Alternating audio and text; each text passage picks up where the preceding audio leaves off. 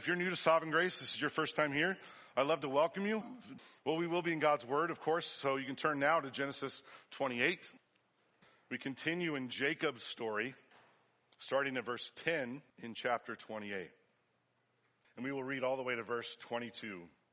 And let me remind you, brothers and sisters, before we read this, let's attend to the Word of God, because this is the Word of our living God. Verse 10. Jacob left Beersheba and went toward Haran. And he came to a certain place and stayed there that night, because the sun had set. Taking one of the stones of the place, he put it under his head and lay down in that place to sleep. And he dreamed, and behold, there was a ladder set up on the earth, and the top of it reached to heaven. And behold, the angels of God were ascending and descending on it. And behold, the Lord stood above it and said, I am the Lord, the God of Abraham, your father, and the God of Isaac. The land on which you lie, I will give to you and to your offspring. Your offspring shall be like the dust of the earth, and you shall spread abroad to the west and to the east, to the north and to the south. And in you and your offspring shall all the families of the earth be blessed. Behold, I am with you and will keep you wherever you go, and will bring you back to this land, for I will not leave you until I have done what I have promised. Then Jacob awoke from his sleep and said, surely the Lord is in this place, and I didn't know it. And he was afraid and said, how awesome is this place? This is none other than the house of God, and this is the gate of heaven. So early in the morning, Jacob took the stone that he had put under his head and set it up for a pillar and poured oil on top of it. He called the name of that place Beth-el, but the name of the city was Luz at the first. Then Jacob made a vow, saying, if God will be with me and will keep me in this way that I go, and will give me bread to eat and clothing to wear, so that I come again to my father's house in peace, then the Lord shall be my God. And this stone, which I have set up for a pillar, shall be God's house. And of all that you give me, I will give a full tenth to you. Amen. Let's pray together. Father, Son, and Holy Spirit, you and you alone are the Lord, the creator of heaven and earth, the covenant-keeping God of Abraham, Isaac, and Jacob. Lord, you have called us and redeemed us from the furthest corners of the earth. And now, Lord, as we gather in your name as your blood-brought children, remembering that you are for us in Christ, we ask, Lord, that as we face the struggles and the uncertainties of this fallen world, Lord, that you would help us to remember that we do not need to be afraid, because you are with us. We do not need to be dismayed, for you are our God. And you, Lord, will strengthen us. You will help us. You will uphold us with your righteous right hand. We pray this in Jesus' name and for his sake. Amen. Well, in the spirit of Reformation Day, which I'm sure you all celebrated this week, along with Halloween and getting all your candy, I thought I would start with a story about Martin Luther, that great reformer. In the year 1505, you might know that Martin Luther finished his master's degree at the University of Erfurt. Probably saying that wrong, but that's where he got his master's degree. And before returning to university to begin a career in law, he wanted to go home and visit his family before he got started in his career. And it was a pretty long journey, about 50 miles north. And it's not like they jumped in a bus or anything back in those days. And he made it there safely. He had a great time with his family, but on his way back, he was caught up in this terrible, terrible thunderstorm. And legend has it that he may have almost been struck by lightning, but he was definitely certain that God had brought this thunderstorm to take his life. And so he cried out to Saint Anne, of all people. And if you don't know who Saint Anne is, she's the patron saint of miners. His father was a miner. He owned a mine, and he probably even could have saw a statue of Saint Anne as he was leaving his family home. And so this was the only mediator that Martin Luther knew. So he said, help me, Saint Anne, and I will become a monk. We all know what happened after that. He was spared from the storm. God saved his life. He returned to the university, and as soon as he got back, he gave away all of his law books. And he became an Augustinian monk in that town. And then 12 years later, he nailed the 95 Theses to the church door in Germany, and the Reformation was born. It's an incredible story. Now, I want to recognize most of us will never start this kind of world-shaping Reformation kind of ministry like this. And I'm certain none of us have ever been caught up in a storm and vowed that we would become a monk in any way.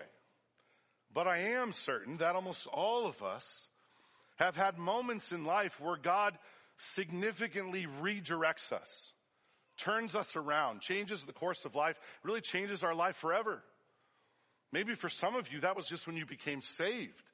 You were in the world and chasing after sin, chasing after the wind and the success of this world, and God just wrecks your life. Brings you into the church, you hear the word of God, you repent, and he changes you forever. Maybe for other people, they grew up in the church and you just experienced this kind of life-changing shift with some sudden thing that happened. Maybe it's a job change or a career change or a move or an illness that wrecks your life or wrecks your family and just puts you on a totally different path. As you pray, you think, Lord, what are you doing? Why did you redirect me like this? I had great plans to honor you, and why are you taking me in this new direction here? Well, the answer to that question is that God didn't just redirect you. He didn't just change your goals or change your dreams. What God is doing in moments like this is sanctifying us. He's transforming us. In other words, you can think of it this way. When we're really concerned about getting from point A to point B, trying to accomplish our goals, God is concerned with changing us from person A, a sinner, to person B, someone that is conformed to the image of his son. And that's what God does with Jacob in this passage. Jacob thinks he's just on the run. He's running for his life. He's going to get a wife in some far distant land, but God has completely different purposes for Jacob. He wants to stop him and transform him by these wonderful promises of Abraham. And I hope and pray, I've been praying all week that God would do the same thing for us this morning. As he really shows us in this passage that God meets us where we are. He meets sinners where we are in many ways. But he doesn't leave us where we are. Yes, God draws near to the brokenhearted. Yes, God seeks out sinners. But he doesn't just save them from that moment. He doesn't just give them relief from the pain. No, he transforms them. Transforms us into new creations in Christ. That's what he does here with Jacob. And I want us to see that as we walk through this text. And I'll draw your attention to three parts. The first part is Jacob's exile, him leaving the land. That's in verses 10 through 11. And secondly, we'll talk about this dream, Jacob's dream here in this ladder in verses 12 through 15. And then third, the focus here is really Jacob's transformation. What does this vision do to him? In verses 16 to 22, really what the Lord does to Jacob through this vision. So let's talk about Jacob's exile. Now, you might remember, because it's been a few weeks since we've been in Genesis, the last time we saw Jacob, he was living up to his name, wasn't he? Remember, Jacob is the deceiver. He's the supplanter, the usurper. In modern times, we'd probably just call him, he's just a jerk. In Genesis 27, that's what he was. He deceives his father with his mother's help, by the way. And he blasphemes God in the process, all to steal this birthright, this blessing from his brother Esau. And this deception that just really destroyed his whole family. It rocked Isaac and Esau to their core. Isaac was trembling. Esau was weeping, and he turns and vows, I am going to kill my brother as soon as my father dies. And Rebekah, their mother, who took part in this deception, she comes up with a plan really fast to save her son. But she doesn't know that as she hatches this plan, she's also saying goodbye to her son. Because this plan will send Jacob away for 20 years and she will die before he returns. And here in the beginning of chapter 28, what we covered a couple of weeks ago, Isaac introduces this plan. He tells Jacob, you're going on a mission. And he tells him, look, you're going to a faraway land, the land of your mother's family, to find a wife. And that's partially true, but remember, it's also kind of a ruse. He's hatching this plan to get Jacob away from Esau, to protect the son of promise, the one who received the blessing. I just stop and think here how hard this must have been for both Isaac and Rebekah. Remember, Isaac couldn't leave the promised land.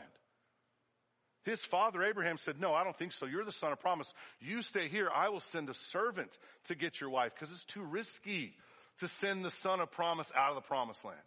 Now Isaac has to save his son's life. If he trusted in the promises of God, this had to have been killing him. And Rebekah, remember, she favored Jacob.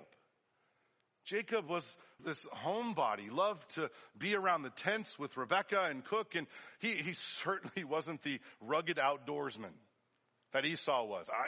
Esau would have loved this.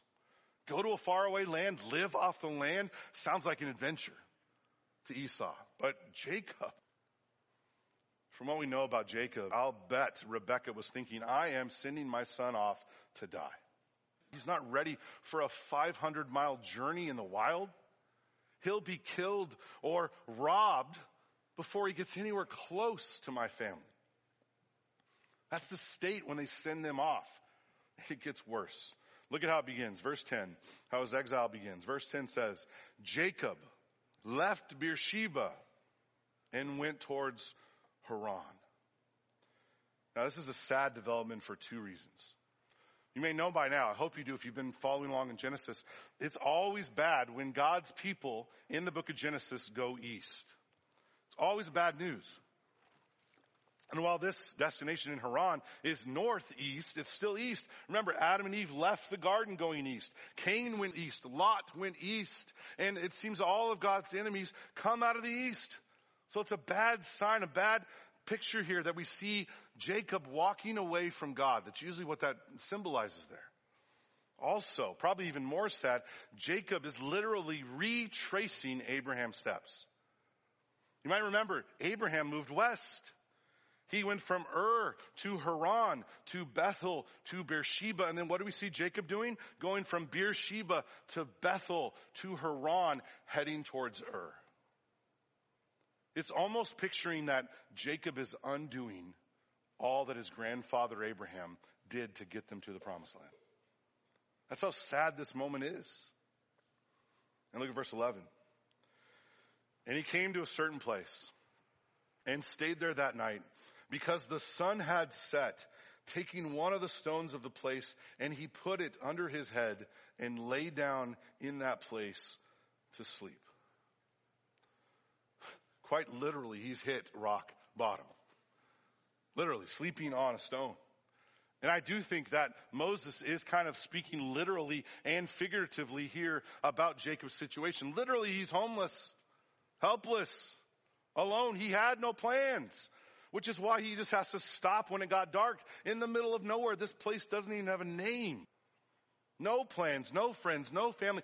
So little supplies he has to sleep on a rock. You think, well, at least he has the promises. At least he has the birthright that he cheated to get. But remember, all of those promises are about the promised land. He's leaving the promised land. So even what he fought to get seems to be falling apart right now. So figuratively here, I believe even when he says the sun has set, even though it literally did set, I believe it's also describing his situation. This is describing the darkness that Jacob is in this moment. God has taken everything from him. Every comfort, every friend, every ally is gone, and all because of his sin. All because of his deception. I feel like it's worth stopping, pausing, and thinking, do you see what sin can do? Do you see the destruction that sin can cause? Yes, there are eternal consequences for sin that are far worse. But God often gives sinners a taste of hell in this life through consequences. As a warning, hopefully bringing us to repentance in many ways. And as a warning for us, kids especially, don't be like Jacob. Remember, Jacob, in a sense, was raised in the church.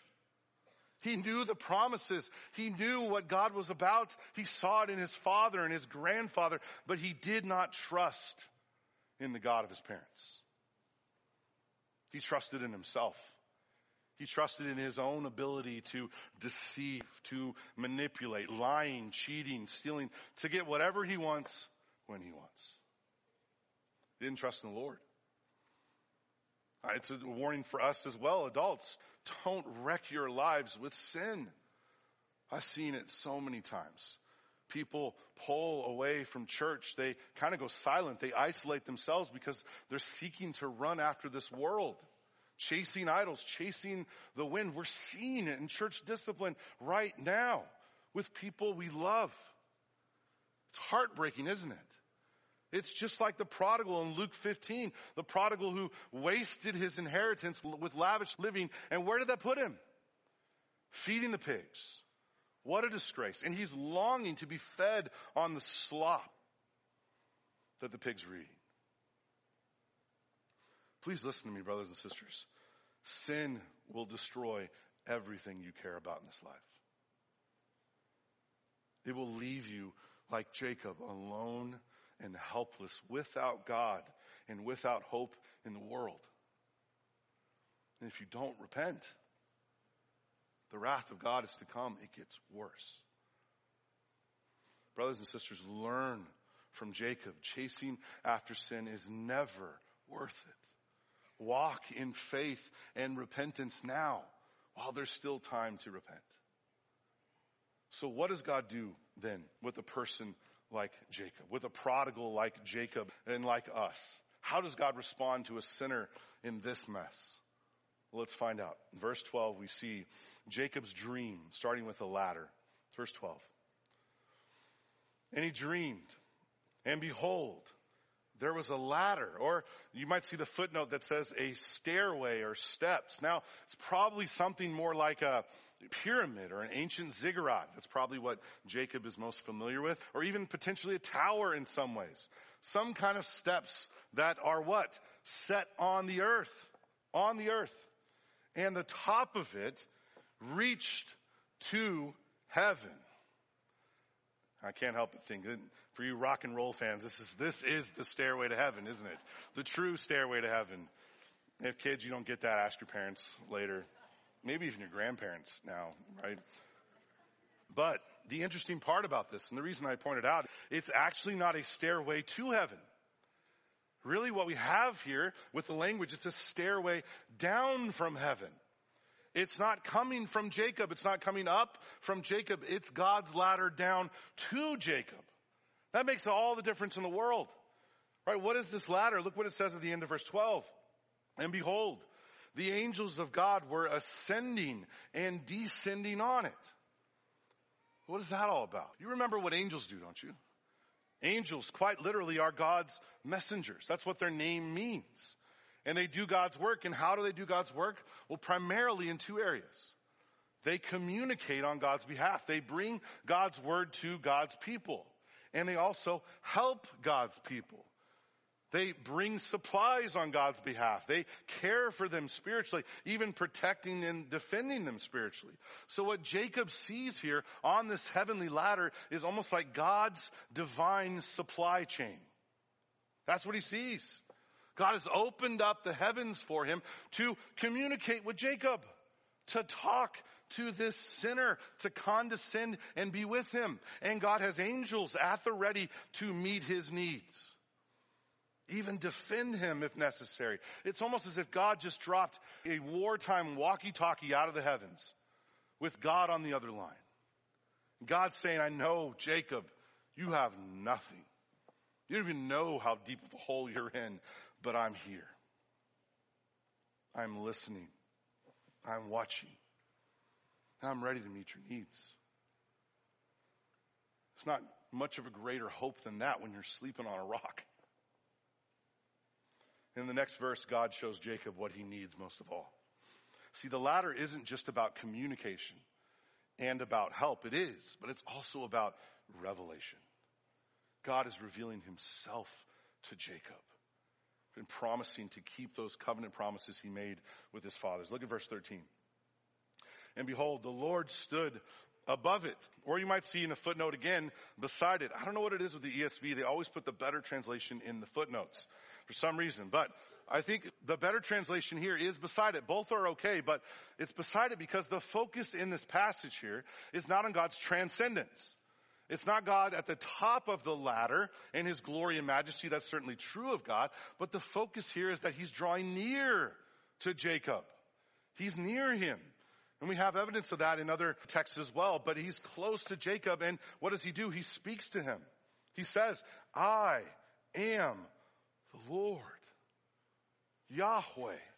The covenant name, by the way, that the readers of Moses' work heard from Moses as they were heading into the promised land. What a blessing to know that the covenant-making, covenant-keeping God is with them as well, as he was with Jacob. The God of Abraham, your father, and the God of Isaac. That's interesting, isn't it? If you read carefully, you're probably reading that and going, wait a minute. Abraham's not Jacob's father. Isaac is his father. Did God get it wrong? Abraham's his grandfather. Has God made a mistake? The answer to that question is always no, by the way. Always no. So then what is God doing? Why is he saying Abraham is his father? Well, he's emphasizing Abraham to point to his track record, to point to his past faithfulness. He's saying, Jacob, I made a lot of promises to your grandfather, but I've also kept those promises for 3 generations. I've been faithful. I've led them. I've provided for them. I've blessed them far beyond what they deserve. I have been the covenant-making, covenant-keeping God of your fathers. And Jacob, that's what I'll be for you. That's what he's doing by pointing to Abraham here. And then God confirms that with the promise itself. Look at the end of verse 13. The land on which you lie, I will give to you and to your offspring. Your offspring shall be like the dust of the earth, promise given to Abraham. And you shall spread abroad to the west, to the east, and to the north, and to the south. And in you and your offspring shall all the families of the earth be blessed.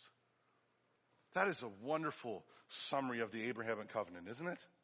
Everything. We've seen in Genesis 12, 15, and 17, the land, the seed, the blessing, they're all there. And remember, Jacob has seen a lot of these promises partially fulfilled already. He's been in the land. He's seen how God has fulfilled this and blessed his grandfather and his father. And then once again, we are reminded these promises go well beyond Jacob, don't they? That last promise especially, it extends all the way to the seed of the woman, the seed of Abraham, the Messiah, the one, the Savior of the world who would come and bless, as it says, all the families of the earth. We know this to be Jesus Christ, our Lord, who is the seed of Abraham.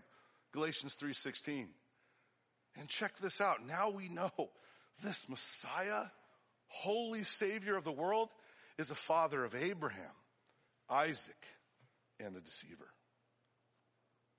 Think of the grace there. It's the father of Jacob. Incredible grace. And it gets even better. God narrows in on Jacob's situation and gives him 3 incredible promises that really help Jacob at this moment. Look at verse 15. Behold, I am with you. It's promise number 1. promise of presence. This is the great Emmanuel promise, isn't it? The promise that is repeated and cherished all the way through the Bible by God's people. This is what we lost at the Garden of Eden, and God has been restoring it ever since. And it finds its greatest fulfillment in the Emmanuel, God with us, Jesus Christ, our Lord, who came and tabernacled among us, dwelt among us. He is God with us. In the middle of verse 15, and I will keep you wherever you go. This is promise number 2, a promise of provision, of protection, of preservation. This is God saying, Jacob, I know you have nothing, but I will sustain you.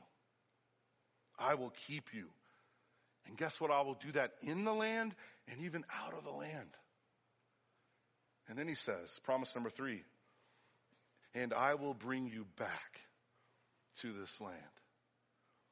Oh, this is such a precious promise in this moment. It's a promise of restoration, isn't it? It's God saying, Jacob, I know you think you have burned this bridge. I know you think there is no coming home again. There is no fixing what you have caused in your sin. But Jacob, I will bring you home. I will bring you home in peace, it says later. I will fix what you have broken in your sin. How do we know that? For I will not leave you until I have done what I have promised you. Would you see what incredible grace this is? Does this bother anyone? By the way, if you're paying attention, you should be ready to throw up your hands in protest, at least a little bit. If you're not, you're missing the point. Someone needs to say, this is ridiculous. This is scandalous. This is so unfair and so unjust. He's a deceiver. He's a cheat. He's wrecked his whole family. He doesn't care about honoring God. No way. He's blasphemed God. He honors himself most of all. And sadly, he has almost no remorse here. He's able to sleep like a baby on a rock. No fear of judgment, nothing. All he wanted from God was what God would give out. The blessing, the inheritance, the birthright. He didn't want God. And he thought foolishly he could obtain it with the work of his hands. With deceiving and trying to get it for himself. He tried to make a name for himself.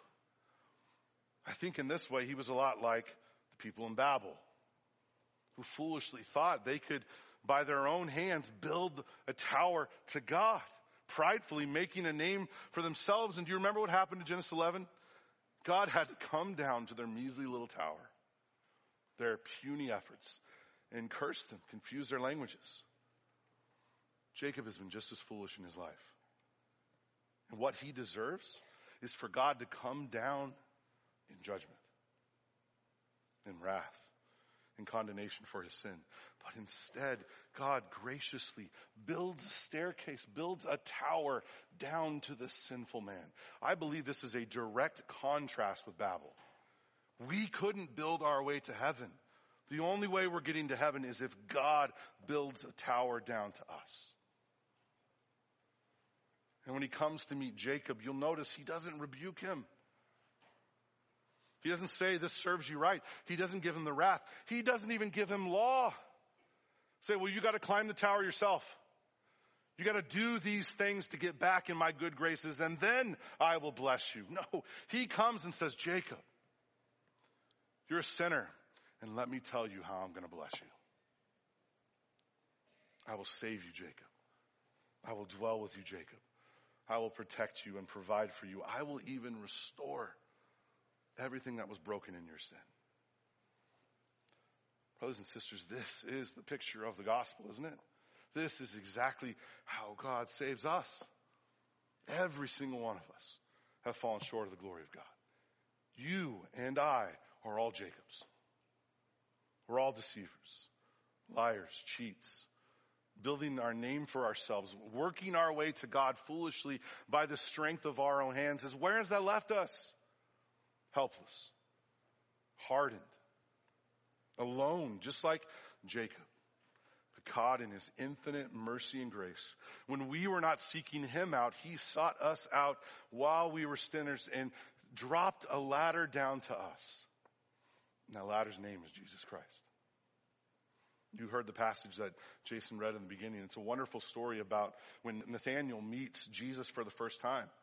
You remember the story. Jesus sees Nathanael coming off, and he says in John 1:47, "Behold, an Israelite in whom there is no deceit." And I believe that Jesus is kind of riffing off of Jacob's name here. Remember, he's the deceiver. He's looking at Nathanael and saying, an Israelite, so unlike Jacob. That's what he's doing. And then he's going to build on the Jacob picture as he keeps going. Verse 48, Nathanael said to him, "How in the world do you know me?" Jesus answered him, "Before Philip called you, when you were under the fig tree, I saw you." And he wasn't even anywhere near him. So Nathanael answers him and says, "Rabbi, you are the Son of God, the King of Israel." And Jesus answered him, "Because I said to you, I saw you under the fig tree, do you believe? Oh, you will see greater things than these." And he said to him, "Truly, truly, I say to you, you will see heaven opened and the angels of God ascending and descending on" what? The ladder? The Son of Man. You realize what Jesus just said there? Jesus took the story of Jacob and says, I am the ladder. I am the one that descended down to dwell among my people. I've come to obey the law that they broke, to live the life that they failed to live, and to go to the cross, pay for their sin and debt. People like Jacob, people like us, I will conquer sin for my sinful people and raise from the dead, conquering death. And just before I ascend to heaven, do you remember what Jesus left his disciples with? He told them to go make disciples at the end of the earth, but he said, I will be with you. I will keep you. I will provide for you. I will protect you. And I will come back again to restore everything you've broken. This is the gospel of our living God. This is the hope we cling to, just like Jacob. The only question now is, how will you respond? How will you respond to what Christ has done, the ladder that Christ is for us? How does Jacob respond to this situation? Well, let's see. We've seen his exile. We've seen his dream. Now let's look at his transformation. Transformation in verse 16. And the first thing Jacob does is worship. Look at verse 16. Then Jacob awoke from sleep and said, "Surely the Lord is in this place, and I didn't know it. I've been blind this whole time. The Lord has been with me. He's in this place." And he was afraid, terrified. Probably better translation. And said, "How awesome is this place?" Now when you hear awesome, don't think radical or awesome pizza. That's not what this is talking about. Awesome is bringing awe in the sense of bringing terror. It's probably better translation to say, how terrible is this place? How awful is this place in one sense? Why? This is none other. Into verse 17. This is none other than the house of God. This is the gate of heaven. You realize what Jacob sees? He recognizes, finally, I am in the presence of a holy God, and I'm a sinful man. Like Isaiah in Isaiah 6 or Peter in Luke 5. He's undone. Undone in the presence of a holy God. He says like Peter, "Depart from me, for I am a sinful man." And maybe for the first time in his whole life, he bows in worship and repentance. This is a massive moment for Jacob. It's a transformative moment for him. So he wants to remember it. So he sets up a monument. He renames this place because it's changed him so much, so that he will never forget God's grace to him in this particular moment. Look at verse 18. So early in the morning, Jacob took the stone that he had put under his head and set it up for a pillar and poured oil on the top of it. Now, he's not really making an altar here. I know it seems like that, but he actually comes back here later in Genesis and builds an altar. What we see here is he's anointing, symbolizing God's presence. This is an Ebenezer. We talked about those. It's like a monument. It's a stone of remembrance. He's saying, I'm going to come back here and I'm going to remember when all I had was a stone for a pillow, and God promised me the whole world. God gave me an eternal inheritance. I'm coming back, and I'm going to mark this place so I will never forget. In verse 19, he says, he called the name of that place Bethel. Beth, house, El Elohim, God, house of God. And that moment is kind of like a mic drop in some ways, because there was somebody else who went through Bethel on the way out of the promised land. His grandfather, Abraham. Now, we don't know if this is the exact same place. Some commentators want to say that stone that he was laying on was the altar of his great-grandfather. I don't think we can say that, but we do know this. Somehow, he's near the place that his grandfather got the same promises from God. And God brought Abraham back to the same place to worship. And Jacob, as he goes out of the promised land for 20 years, brings him back. God brings him back in Genesis 35 to this exact place where he worships God again. Behold the faithfulness of our God. So Jacob worships, he remembers, he then vows. Look at verse 20. Then Jacob made a vow saying, if God will be with me and will keep me in this way that I go and will give me bread to eat and clothing to wear so that I come again to my father's house in peace, then the Lord shall be my God. And this stone which I have set up for a pillar shall be God's house. And of all that you give me, I will give a full tenth to you. Now, please don't be thrown off by the if-then statements here. A lot of commentators, I think, are terrible at this, just ragging on Jacob like crazy. But remember, just because it says an if-then, Jacob's not trying to make a deal. It's not trying to say, God, if you do all this great things for me, then guess what I'll offer you? He has nothing. Nothing to his name. And it says these are vows to begin with. God has already promised to do these things for Jacob graciously to keep his promise to his grandfather and his father. So it's better to think of this as Jacob's prayer. He's acknowledging what God has promised. He's saying, if this is all true, I don't deserve any of this. But Lord, if you plan to do this for me, if you really are going to keep these promises, then I need to respond. He's filled with gratitude, and his response is 3 vows, a vow of devotion, dedication, and commemoration. Those are his promises. He vows his devotion at the end of verse 21. He says, the Lord shall be my God.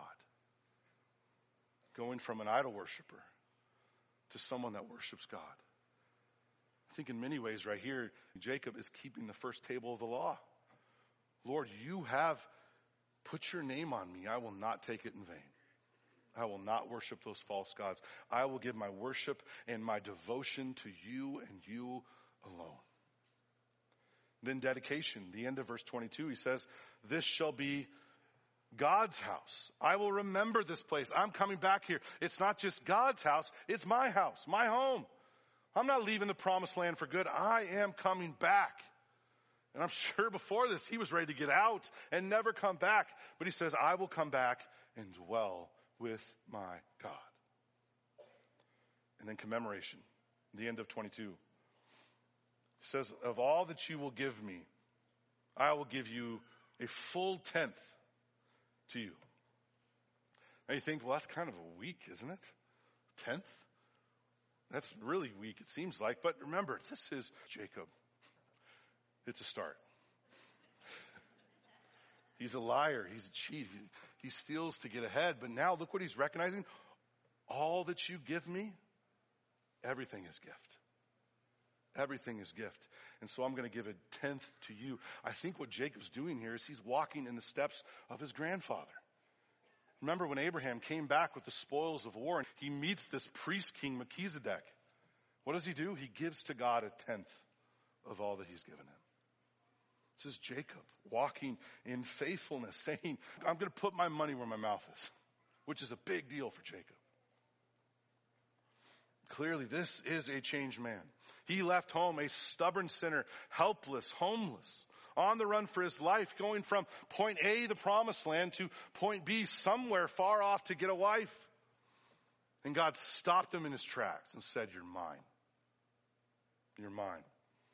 I'm not just going to redirect you. I'm not just going to change the course of your life and change your goals. I'm going to transform you, Jacob, from person A, sinner, a deceiver, into a child of God, a saint of the living God. Brothers and sisters, this is what our God wants to do for us as well. Has promised to do for us if we trust him. Like I said before, God meets us where we are, but he doesn't leave us where we are. A lot of people think, oh yes, God meets us where we are, and that's just fine. That's all we need, right? God just is like, oh, you're such a mess. So adorable and cute. Yeah, you're a mess, and they'll just leave you where you are. That's not our God. He calls us out of sin and darkness. He transforms us by the power of his Spirit. And how does he do that? Through the Spirit. He does that by calling us into his presence, like he does with Jacob. Do you realize this morning you are in Bethel? You are in the house of God right now. How do we know that? Because God welcomes us. He's the first one to speak in the service. He calls us to himself and calls us to worship. He shows us our guilt through his law. He reminds us of his grace and his promises in the gospel. He even gives us a picture. He gives us a ladder right here at the Lord's table that we'll see in a minute. And he leaves us with a blessing, a benediction to undeserving sinners like us. God is here in this place. We are experiencing what Jacob is experiencing in corporate worship right now. So the question for all of us is, how will you respond? How will you respond? Will you harden your hearts? Stubbornly close your ears and walk out that door just as lost and as hardened and helpless as when you came in? Notice there's only two results when people come into the presence of God: sanctification and hardening and judgment. Which path are you going to take today? Will the kindness of the Lord lead you to repentance? Will the gospel that you see here today call you to say with Jacob, surely the Lord is in this place? And I didn't know it. He has kept his word to Abraham, Isaac, and Jacob. Blessed a sinner like me through his son, the seed of Abraham, to save me from his sins. So I am his. And I vow to lay my life down for my King. I will remember Christ's faithfulness, and I will continue to worship him, as we will later sing, praising God, saying, great is thy faithfulness. Great is thy faithfulness. Morning by morning, new mercies I see. All I have needed, thy hand hath provided. Great is thy faithfulness, Lord, unto me. Let's pray. Heavenly Father, you are incredibly faithful. And we realize, Lord, our debt, our sin, our depravity, and even our foolish attempts to dig out of the hole that we put ourselves in. We are so thankful, Father, that in your Son you have dropped us a ladder. Christ has come to live and die in our place, to raise us from the dead, to lift us from the dead, to be with you and commune with you. And know, Lord, we know one day we will be with you forever. And we know that you've promised to never leave us or forsake us until you see those promises through. Father, we rejoice. We rejoice as your people, and we praise your great name this morning. We thank you in Jesus' name and for his sake. Amen.